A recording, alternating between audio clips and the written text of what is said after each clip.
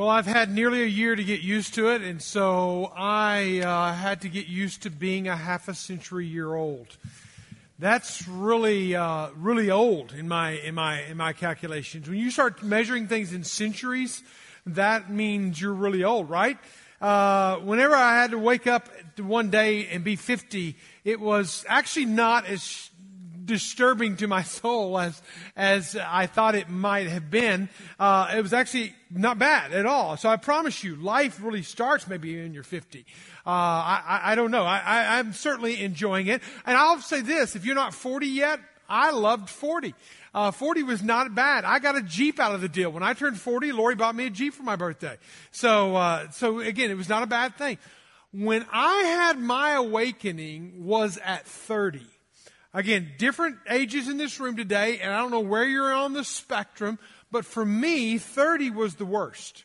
Not 50, not 40. There was something that happened in me at 30 that I realized, oh, I'm an adult. You know, I don't know what it was about turning that age that I've got to really act like an adult.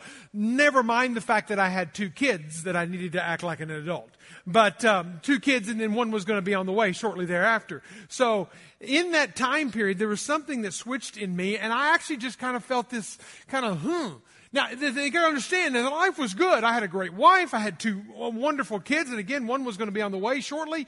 As far as a career, if you want to look at it from that perspective, everything was up and to the right. I mean, everything in our world was moving in the right direction. It was growth. It was upward momentum. I was a team leader, and everybody on our team, all other 4 other of us that made up that team, or 5 of us, including Lori, everyone on that team was older than me. Okay, except for Lori, she's not older than me. Everyone else was older than me, and I was leading them, which creates a little team dynamics, to say the least. That here's this young, wet behind the ear 30-year-old. I'm saying, I'm old, man, at 30. So I'm giving you this backstory to tell you what had happened in my life at 30 was that I knew in so many buckets of my life, I felt successful. That was kind of what I would label it as. I was successful in family, in marriage, with children. Successful. I was successful in career, and again, the metrics that we measured career, I was successful. I was a team leader, so my influence was growing. Successful. I could put across my life success to describe a lot of it, and I liked that, and I was an achiever. I'll always like to set a goal out there. So that was good. So why was it that when I turned that year older, that I felt empty? I felt a little disequilibrium generating inside of me, that I was kind of out of balance maybe, that there was something that happened. Now, pause on my story and let's enter into another guy's story named Bob Buford. Some of y'all know this story because you've read the story and you know Bob Buford and you've heard his story maybe through his book Halftime, where he realized after making a bank off of the cable industry long before he was kind of on the ground floor of getting into that cable industry. Earlier in the early years, he was an entrepreneur. He started making bank, and at some point in his life, he hit this wake-up call where he realized he was successful, but he was also unfulfilled. And there was something that was going on inside of him. And so he started going through this. And he said it'll happen to men in particular between 35 and 40. And here I am at 30 and I'm like going, what's wrong?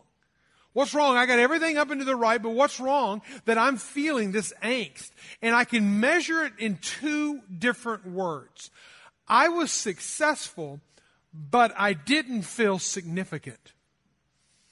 I was successful in so many ways, but I was unfulfilled because I did not feel or sense or see the significance in life. And so the subtitle of his book is very much that. It's about going from success to significance. And again, I'm going to give you the crypt notes of this book. In one statement, what I took away from this book when I read it was success. When we focus on success, when we live for success, success is about me.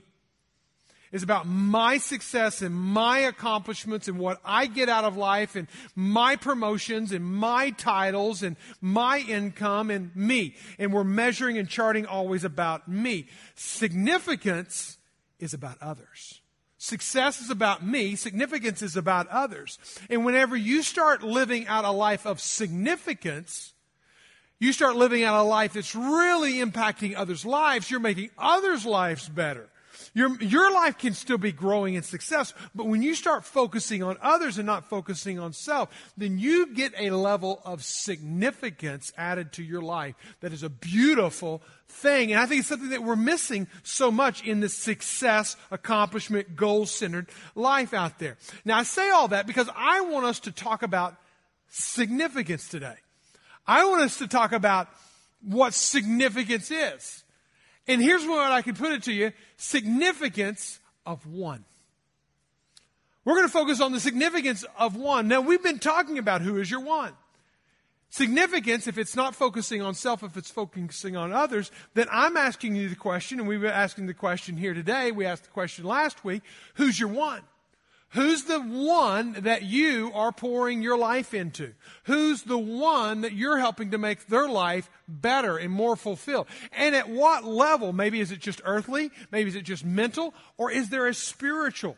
Is there a spiritual healing and growth and that's happening in them? Here's a verse that we read last week. I want us to come back and review it this week, and that's 2 Peter chapter 3, verse 9.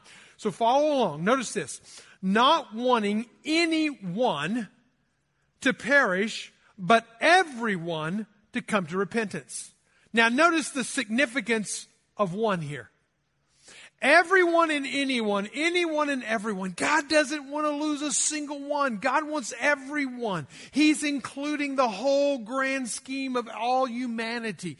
The unknowns, the unnames, the rejects, the ones with criminal records, the ones that you wouldn't want to let your kids hang out with. He is somehow, some way, values them.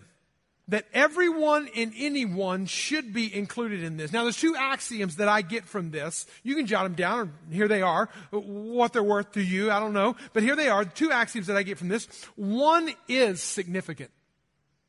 Because everyone matters to God. One, even just one, is significant because everyone matters to God. Now, here's the second axiom.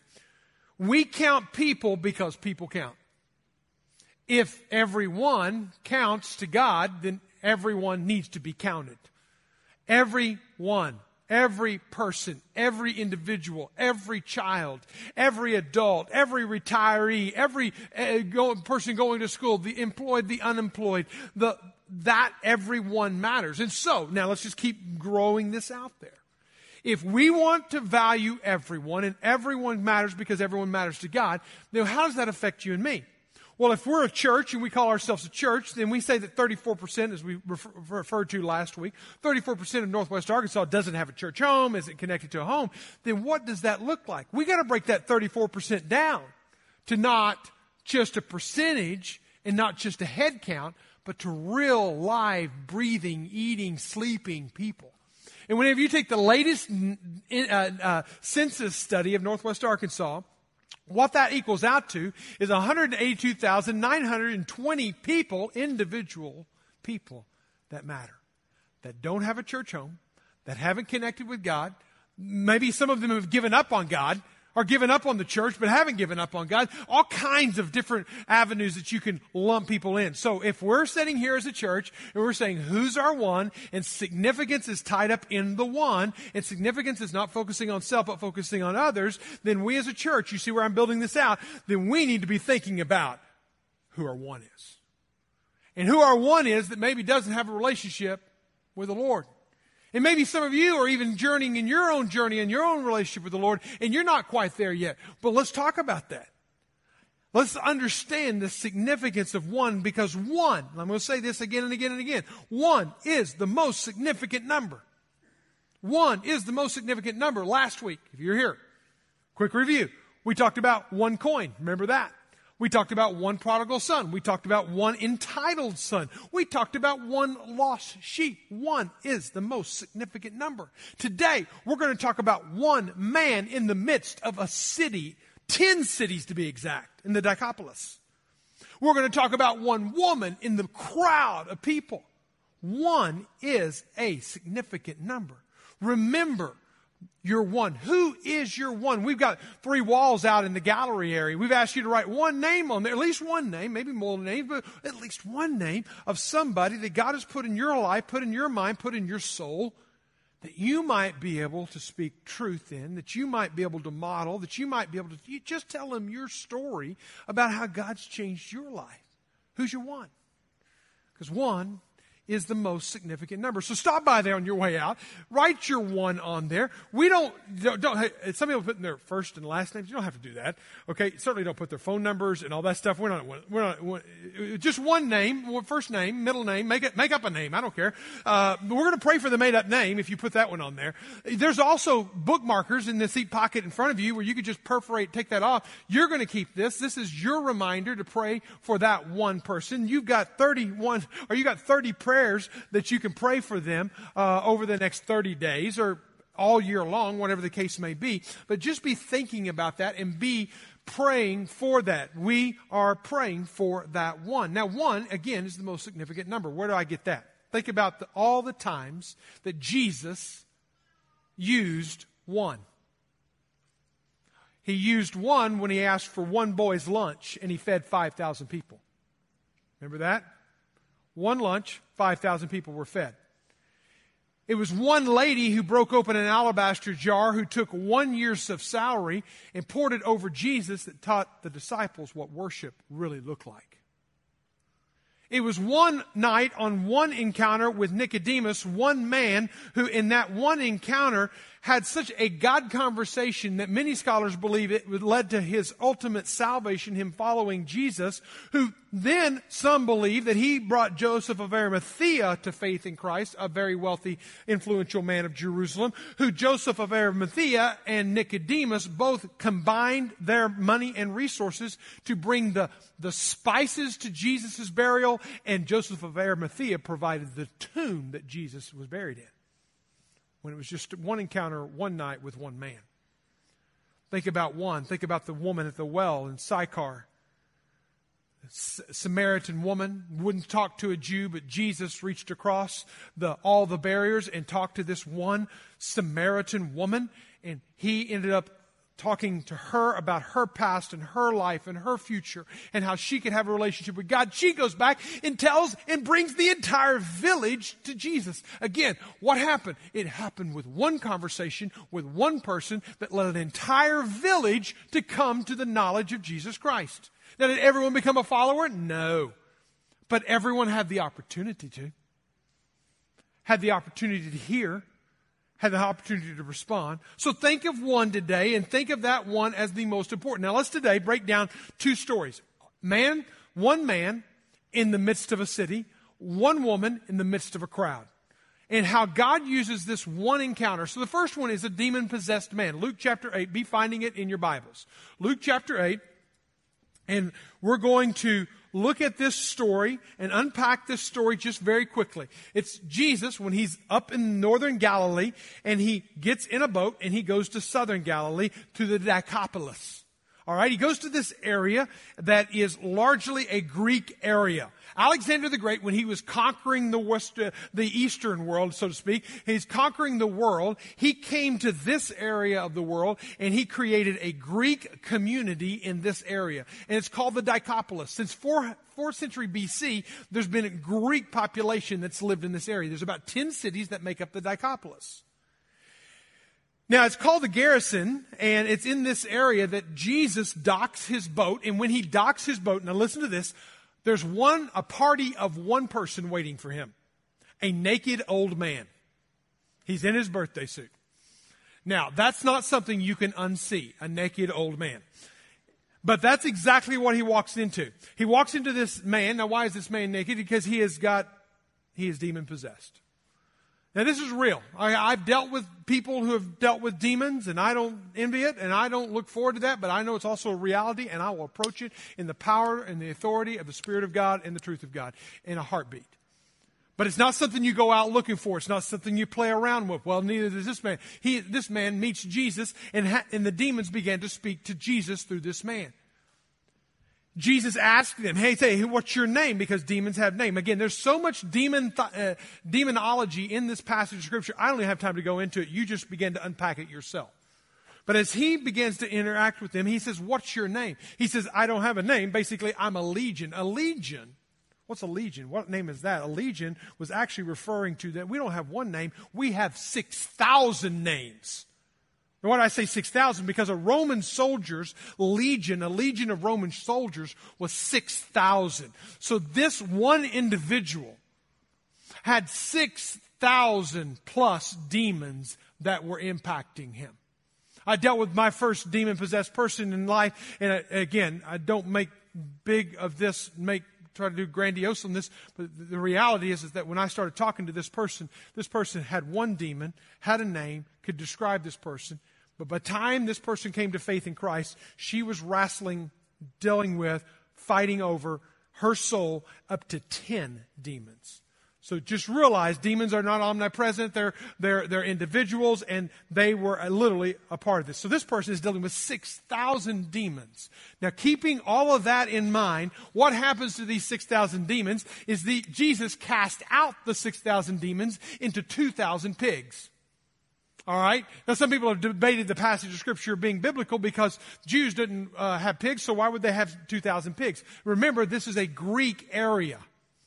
Greeks could have pork. They would eat pork. So it would be very logical for pigs to be there. Now, with all that said, let's look at Luke chapter 8, and let's jump into this story. Then there sailed from the country of Gerasea. He sailed to the country of Gerasea, which is where the Decapolis was, on the opposite side of the Galilee. If you're on the Sea of Galilee, you can look north to south and you cannot see one end from the other. You look east to west, you can see one side to the next. And so he's at one end and he's going to the southernmost end of the Sea of Galilee. And when Jesus stepped out of the boat, there with him a man from the city who had demons for a long time and had wore no clothes. And he had not lived in the house, but he lived among the tombs. So he was a person of death, living with death. And when Jesus saw it, he cried out and he fell down before him. And with a loud voice, many people believe that the demons began to speak here. What have you to do with me, Jesus, Son of the Most High God? Now notice this. The demons themselves have to respond to the authority of Jesus. They are answering Jesus as if he is God. The demons knew who Jesus was. There will be people today who'll say Jesus wasn't God. Listen, the demons know who Jesus is, and they're calling him out as the Most High God. I beg you, do not torment us. So they were fearing that he was going to send them straight to the pit of hell. For he had commanded the unclean spirits to come out of this man. For many times had seized him and kept him under guard and bound him in chains and shackles. This is how this man lived out his life. But he would break the bonds driven by the demon in the desert. Jesus then asked him, "What is your name?" This is the answer. He said, "Legion." For many demons entered him, and they begged him not to command them to depart into the abyss. Now a large herd of pigs, in Mark it says, in Mark 5:13, it says there were 2,000 pigs to be exact, begged him pigs feeding there on the hillside, and they begged them to let them enter those. So he gave them permission, and the demons came out of this one man. Again, the significance of one man, and it entered into the pigs, and the herd rushed down into the water and drowned. Now, this is not a new story for many of you who've been reading the Bible or exposed to the Bible, but it's a pretty bizarre story. 2,000 pigs go running into the water. You talking about a mess on your hands there. So that's what happens. People in the city hear about it. They come out and they want to meet what's going on here. What happened to this individual? Now what happens to this individual is beautiful. This man is demon-possessed by thousands of demons, running around naked, chained up, living in the graveyard because he's not welcomed at home. People would call him insane. He wasn't welcomed with anybody. And what does Jesus do? He sets him free. Verse 35. And in those who seen him told him how the demon-possessed man had been healed. Everyone was saying, this guy's been healed. The man from the demons had gone, I skipped over some verses. Verse 35. Back to verse 35. Then the people went out to see that what had happened, and they came to Jesus, and they found the man from whom the demons had gone. Now notice everything that's changed about him. He's now sitting at the feet of Jesus. He's now clothed. He went from naked to clothed. He went from living among tombs to now he's sitting at the feet of Jesus. He was of his right mind. He went from being crazy to being of his right mind. And they were afraid. And those who had seen had told that it was the demon-possessed man. The man had been healed. And then all the people surrounding the country of the Gerasenes asked Jesus to leave. You're not welcomed here, Jesus. Thank you so much. Now that just blows my mind. Here's a man who's been crazy, demon-possessed, everything, and they're not welcoming him? They're telling him to leave. Thank you so much. You may go on the boat and get on out of here. Here's the thing. There's people who like Jesus under their control. They like God in their box, but they don't want a God who's going to rock their world. They want a God that they can control, and this is a God that they couldn't control. And so they basically said, you are uninvited to our town. So what does Jesus do with that? Let's go to the second story. Jesus encounters a woman. One woman, one man. One life change, we've already seen. Second life change in a woman. And in this one, you pick it up in verse 40. Now, when Jesus returned, the crowd welcomed him, for they were all waiting for him. What a different welcoming committee. Had a committee of one naked man, and then he had a committee of an entire village waiting for him. What a vast different stories going on here. And then when he gets out of the boat, he's going to encounter a different scenario. Now, here's what I want us to be challenged with today. As you look at this passage and you see these two different stories back to back, you see the significance of one. That's the common thread, the significance of one. And a life-changing encounter with Jesus, but how it impacts the many. One impacts the many, just like one lunch feeds 5,000, just like one woman being shared with in Sychar in John chapter 4. She goes back and invites her entire village. We're going to see where one encounter with one person changes a lot of people. But here's what Satan will do. He's going to distract us from the one. He's going to move us away from the one. He's going to send us on detours of the one. And I want to tell her story by breaking it down, that we need to be careful of the detours of significance. Significance is pouring into different people. One detour that we need to be aware of is allowing other people's agenda to dictate your priorities. Allowing other people's agendas to dictate your priorities. When somebody comes with their agenda and they're telling you what you need to do with your life, their agenda is that. And you ever have somebody who likes to text, and they text you, but you don't text them right back? And then they get upset because you didn't text them right back? You know what they said in essence? Is, I'm going to send a message to you in your life and in your whatever you're doing in your world, and I want my message to interrupt all of your life right now. And I expect you to stop everything that you're doing and answer me in everything that I need. I want to be the center of your universe. You ever have a friend like that?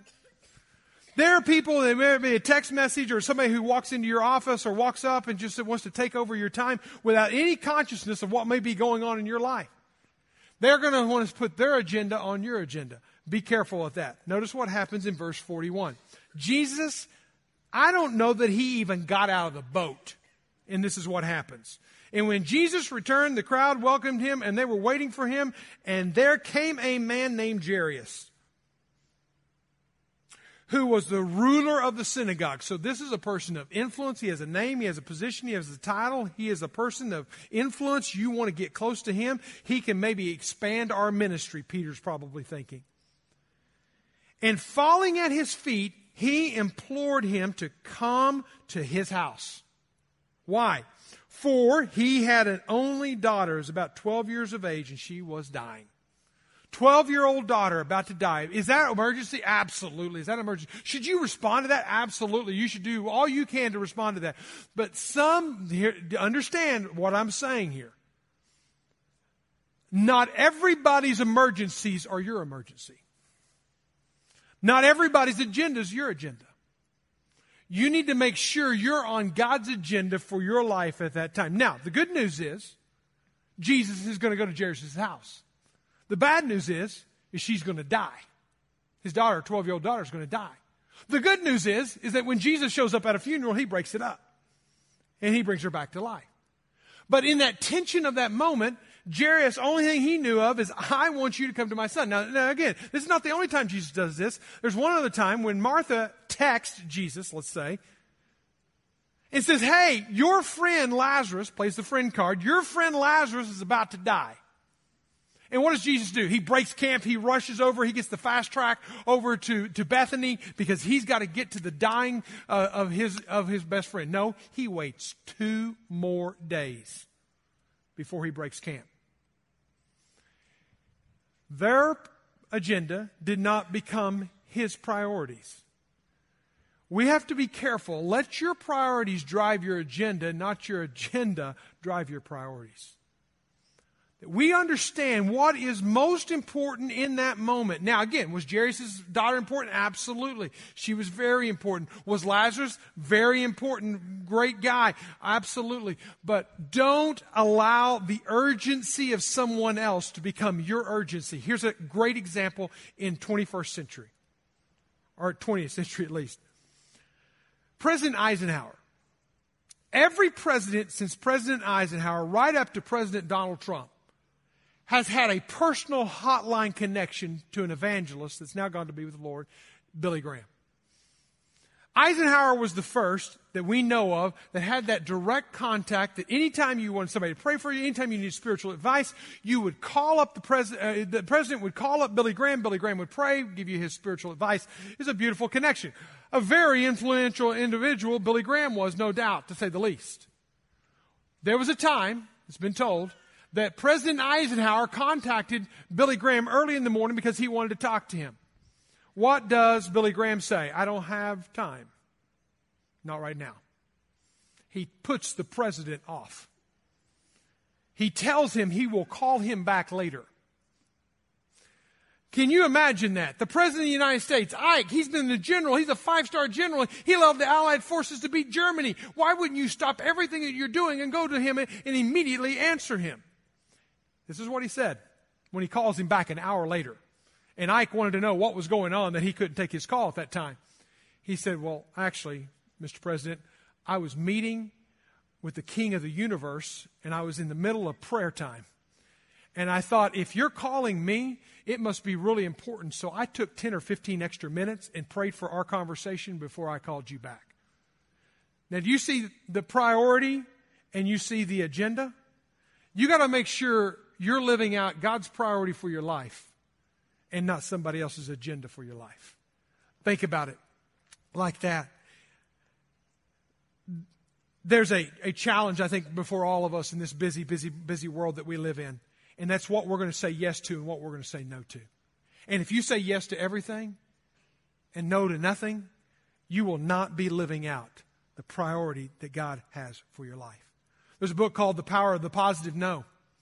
When he says that whenever we learn to say no to things and we say a deeper yes to something, then that actually is a more stronger, more deliberate, more intentional life. He says that the author says it like this: I slowly came to appreciate the main stumbling block is often not the inability to get to yes, but a prior inability to get to no. Anytime you say no, make sure that it's rooted in a deeper yes. It's easier to say no with a deeper yes. is burning inside. We as a church, as a pastoral team, we are evaluating rigorously, looking intensely at everything that we do because we realize you are busy, busy, busy people. And we don't want to ask you to do something and then all of a sudden it just be busy, busy, more busy for you. You need to do that as a family. Listen, families. Listen, parents. Not every opportunity your kids have in life is an opportunity. Sometimes the opportunities are distractions. You need to make sure the agenda that you're living is the priorities that God has given. And if it's drawing you away from, distracting you, detouring you from, listen, I love it last year that our children's ministry, our kid men ministry said a deeper yes. That we're going to reach more families this year. We're going to reach more children this year. We're going to start 4 or 5 new small groups. And I love it that from last year to this year, they went from 16 professions of faith in the children's ministry to 44 professions of faith in the children's ministry. Would you give God a hand for that? That's incredible. In our kids' ministry. Well, guess what? We're saying no to some things so that we can say yes to some things here. So we're starting a preteen ministry. That's one of the things we've said yes to. We've said yes to more special needs ministries because we've realized that there's a need for that. We said yes to, we need more small groups among our children because we want to say yes, a positive yes. It means we're going to have to say no to some things, but we're going to say a positive yes to that. A positive no to that, to other things, so we can say a deeper yes to these things. If you want to be a part of any of this, join in and just sign up and drop an email. That's the only commercial you're going to get today. Number 2, being engrossed in the future that you miss the present. Again, I don't have time much to develop this, but let me just say this. Jesus is under high demand. He should have stayed down south if he wanted to retreat. They didn't want him, and nobody came around him but a naked man. And so, at this point, now he's back up north. And now back up north, everybody wants Jesus around. Everybody starts pressing in on Jesus. In fact, in verse 42, it says it like this. He says, and now when Jesus returned, in verse 22, and Jesus went and the people pressed in around him. Where was he going? He was going to Jairus' house to help Jairus' daughter. That's good, right? But instead of just making a beeline for Jairus' daughter, he walked slowly through the crowd. The people were pressing in around him. And this is what happened. And there was a woman who had a discharge of blood for 12 years. I'll let the doctors explain what was maybe going on in her life, but look what she did. She spent every dime she had. She went to every doctor. She tried every herbal. She tried everything she could to find healing in her body. And she was now bankrupt and poor. She could not be healed by anyone. Go to the next verse. And she came up behind him and touched the fringe, just the very end of his garment, touched the fringe of his garment, and immediately her discharge of blood ceased. And Jesus said, who was it that touched me? Now, think about it. Jesus is not looking at her. She's coming up from behind. She doesn't touch his body. She touches only the fraying on the end of his robe. And from that, Jesus recognizes that he has just sent out power and she has been healed. And just imagine that. So, as you're going through this, Jesus could have just kept plowing on through. Hey, Jairus' daughter is sick. Hey, I got to get there before she dies. I got to get there in a hurry. But instead, he's walking slowly through the crowd, enough that he stops the processional and he turns around and he asks this question: who touched me? Who touched me? What an question. In the midst of a ton of people around him, when all denied it, Peter said, Master, come on, man. Look at all these people. We're in a crowd of people surrounding you, pressing in on you. Nobody's going to know who touched you. But Jesus said, someone. The power of one touched me, and I perceive that the power has gone out from me.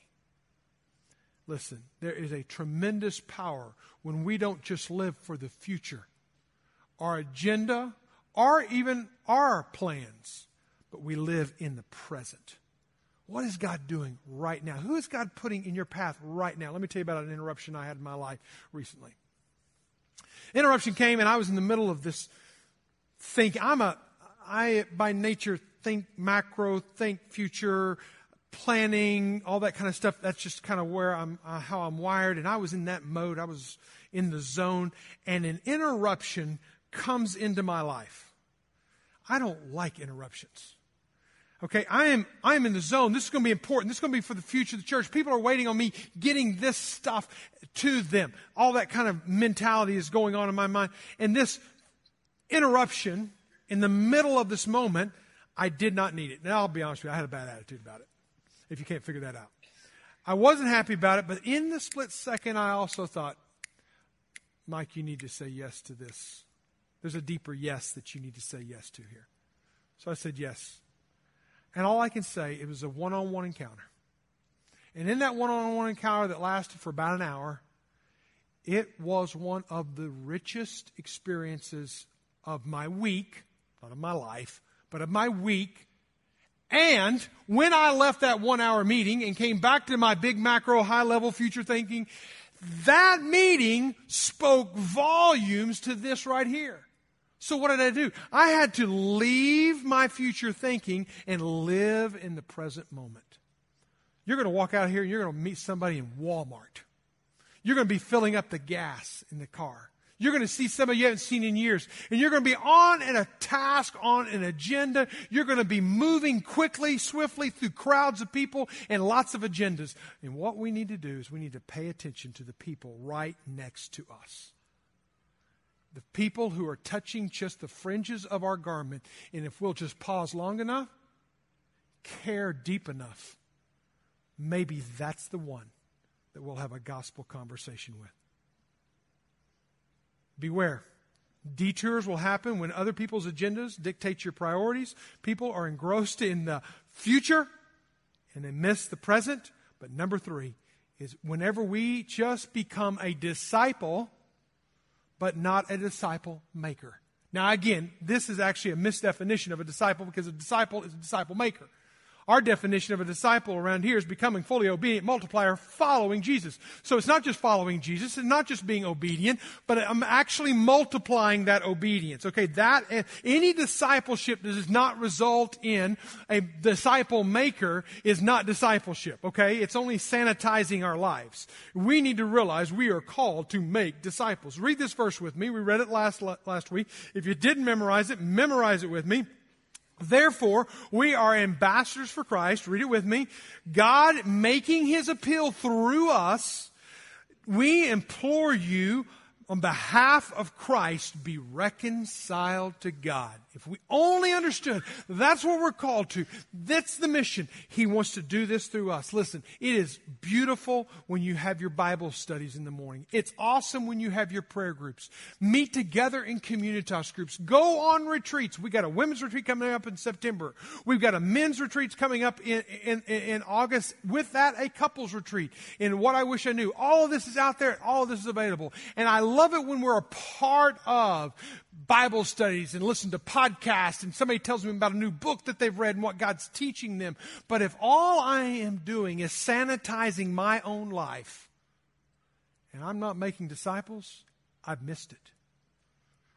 If you go back up to the demon-possessed man, notice this about him. So he's sitting at Jesus' feet. He's clothed. He's in his right mind. He's soaking it up like a sponge. And what does it say in verse 38? And the man, again, Jesus wasn't welcomed in the town. And the man from whom the demons had gone begged that he might be with him.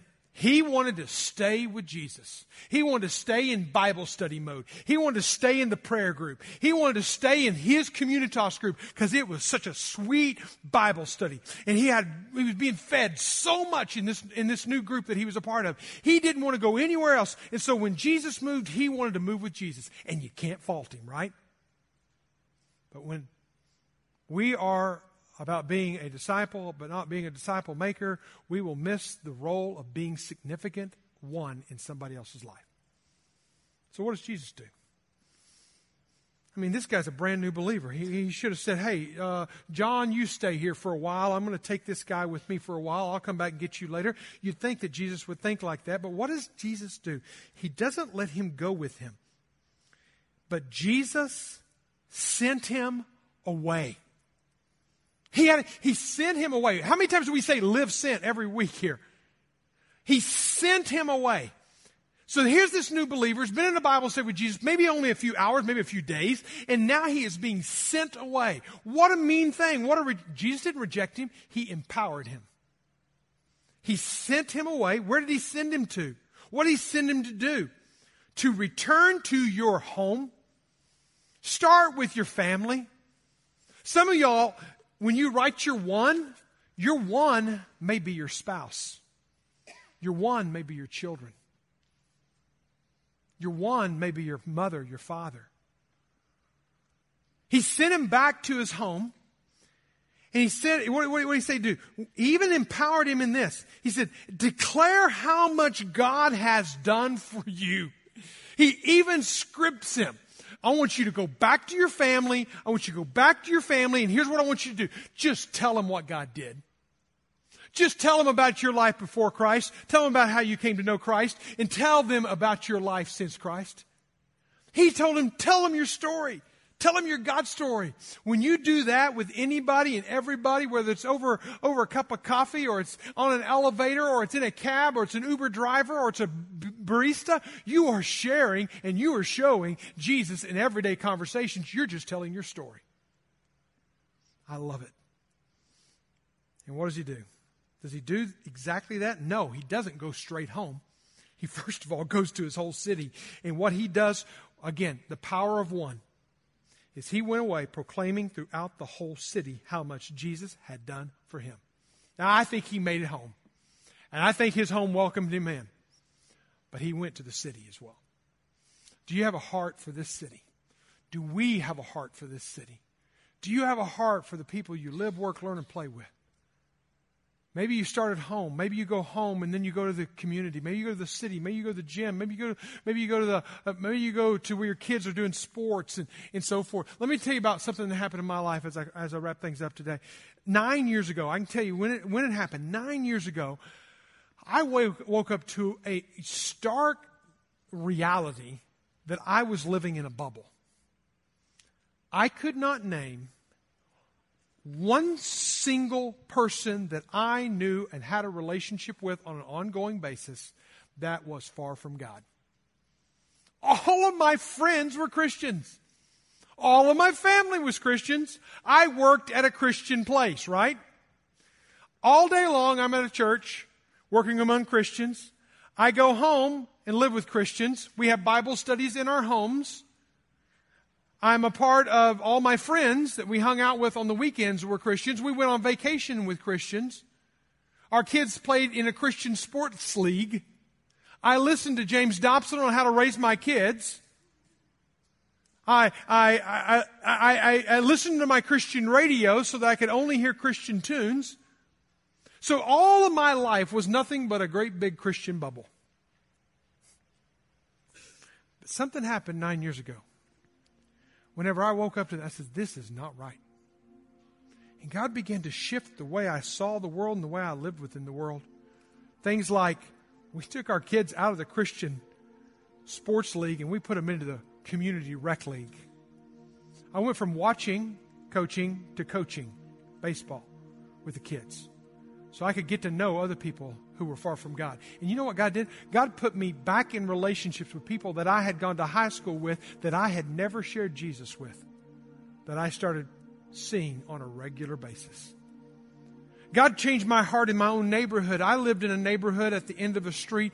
Whenever everyone pulls into the garage, they shut the garage door behind them and they go sit on the back porch and they eat their dinner or they sip their teas. But we don't talk to people outside. And I lived in my Christian bubble and I got to know all of my neighbors. Now I know every single neighbor in my area. I have a specific day that I pray for my neighbors. I am praying for my neighbors now like I never prayed for them before. I began to thank you. I began to see my world different, operate in my world different. I began to go to the gym differently. I began to interact with people differently. I went from having 0 people far from God to I got to live on mission right here in Northwest Arkansas. I don't say this in any way to promote myself. Please hear me. I just want to show you the contrast from 0 I counted over the past 9 years, people that I have interaction with, 64 different people in the past 9 years that I've either shared the gospel with, had gospel conversations with. My prayer list on Saturday morning consists of, I prayed for them yesterday morning, 9 skeptics in my life. They don't believe in Jesus. They don't go to any church. They don't even make bones about it. But I have 9 skeptics in my life that I'm praying for by name. What am I saying? Please, let us realize that I'm only one. I'm only one. But with the Spirit of God inside of me, I am one with all the power of the universe. And I can go to just one other, and I can make a difference in their life. I can be a part of a significant transformation that can happen in their life. Would you today, in this time, take time to pray for your one? If you are a person who doesn't yet know, I don't know that I have a relationship with Jesus, please do this. Just real simple. Bow your head where you are. Say a prayer like this. Jesus, I want to give myself to you. I don't even fully know what it means. Thank God I'm not a demon-possessed person walking around like this other man. But God, I want to see the change in my life that you saw in him. Something like that. Say your own prayer. If you're here today and you know I'm a follower of Christ, but I've not been sharing with my ones. I've been living in the Christian bubble, and I want my life to be significant for the kingdom of God. Let us pray. Let's take time and pray for that one. Would you bow your heads? Father God, know our hearts, know our minds, know where we're thinking and what is consuming us, Lord. And if it's not your priority, if it's not your agenda, then God, get us off of our agenda, get off us other people's agendas, and let us know what is priority. Help us to say a deeper yes while we say positive no's. Help us to say yes to the right opportunities and no to the wrong opportunities that pull us away from you, pull us away from others. Lord, help us to not just see the future, but live fully in the present. Lord, use this time to make us disciple makers and not just disciples. Lord, be with us in this time. In Jesus' name, amen. Would you stand and worship with